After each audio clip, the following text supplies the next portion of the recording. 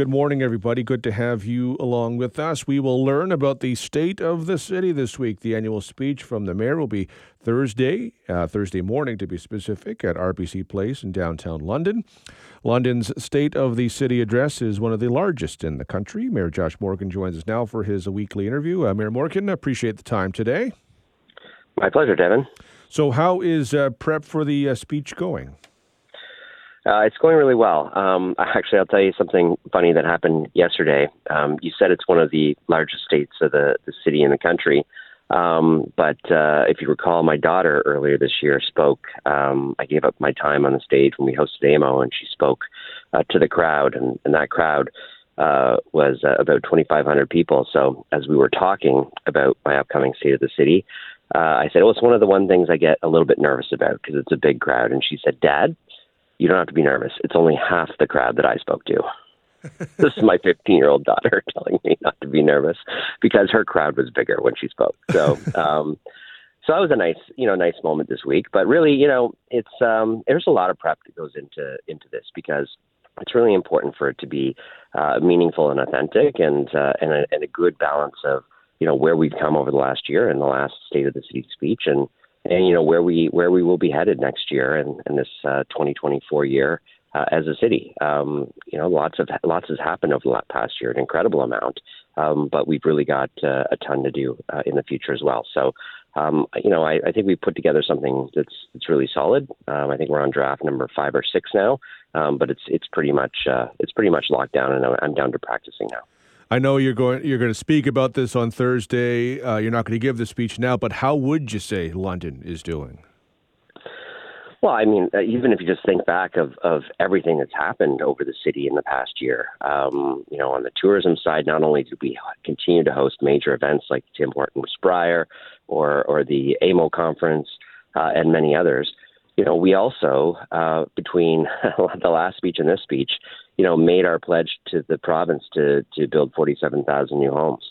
We were the first city in Canada to receive housing accelerator funds.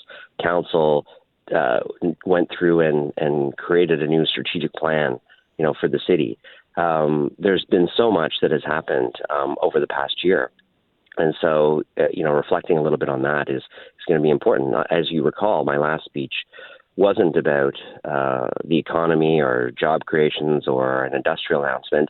It was about health and homelessness and the huge challenge that we have as a city. But, in just, a short 12-month period, we've gone from a concept of an idea into the implementation phase. And we have, hubs and supportive housing open in numbers that didn't exist last year. And more people are indoors than outdoors this year. And so, we continue to move along with these things, and people will hear me touch on that as in the speech.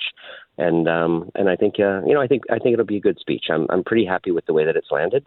Now I just have to land the delivery, which is always the trickiest part.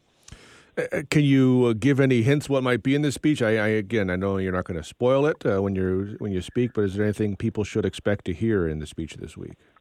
Well, I'm not going to give away any sort of specific nuggets, but what I will say is, unlike last year, not only will I be touching on where we come as a city and updating us on some of the things we said in the last speech, this year I actually do have some other new announcements. I know last year it was $25 million was kind of the big surprise thing that people didn't know was coming. I have about a handful of things that will be announced in the speech for the very first time this time. So it'll be a content-rich speech, but I don't want to. I'm pretty sure my chief of staff would get upset with me if I started giving away content a few days ahead of time.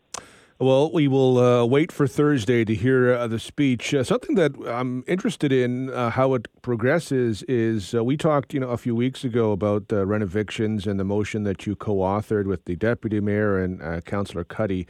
Hamilton just last week introduced a bylaw that is the first of its kind for Ontario to look to block renovictions. Is that something that London could consider as part of staff investigating ways to move forward here? Yes, absolutely. And we were aware of the development of the bylaw, as is our staff, when we brought the motion forward. And that's why, one of the things that staff always does in these circumstances when they're to bring forward options in a report is to look at what other municipalities are doing. And what I don't know if many people know is that many of our staff are in groups or associations or networking collaboratives with staff in their similar positions in other cities. So, cities, we often do things, independently across the province, and we try to find new ways of moving forward on different challenges that we face commonly.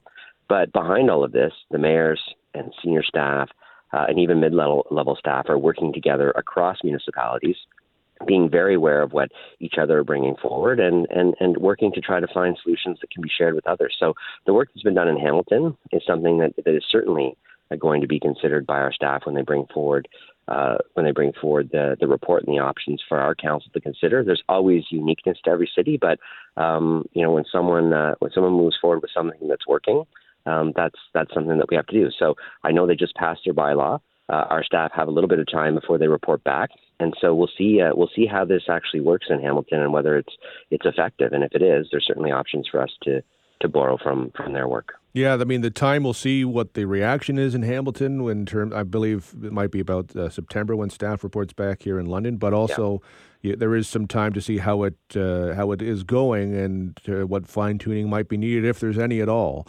So that added time could be a benefit for us here in London if we decide to go that route. Yeah, I mean, every once in a while someone has to lead, right? And there's things that we're leading on as a city, and others are watching and waiting to see how effective we can be. But others are doing that across the province as well. Hamilton is one. There are many other cities doing many other things in other areas that we are carefully monitoring and looking to see if they create impacts that can work here on a range of issues. This is how we work best, and this is why there's great value in when I opened. We talked about the AMO conference, the Association of Municipalities of Ontario.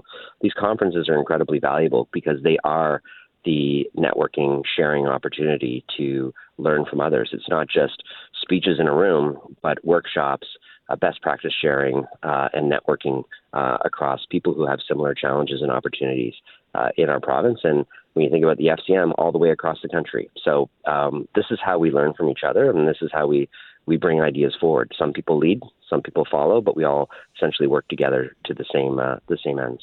And just real quick, congratulations to your Kansas City Chiefs beating my Buffalo Bills.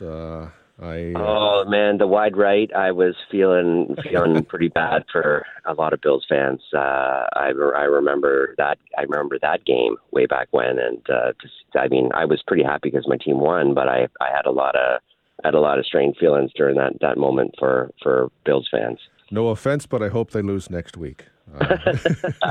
I hope they win, but we can agree to disagree on that. All right. Mayor Morgan, appreciate the time. Thank you very much. My pleasure, Devon.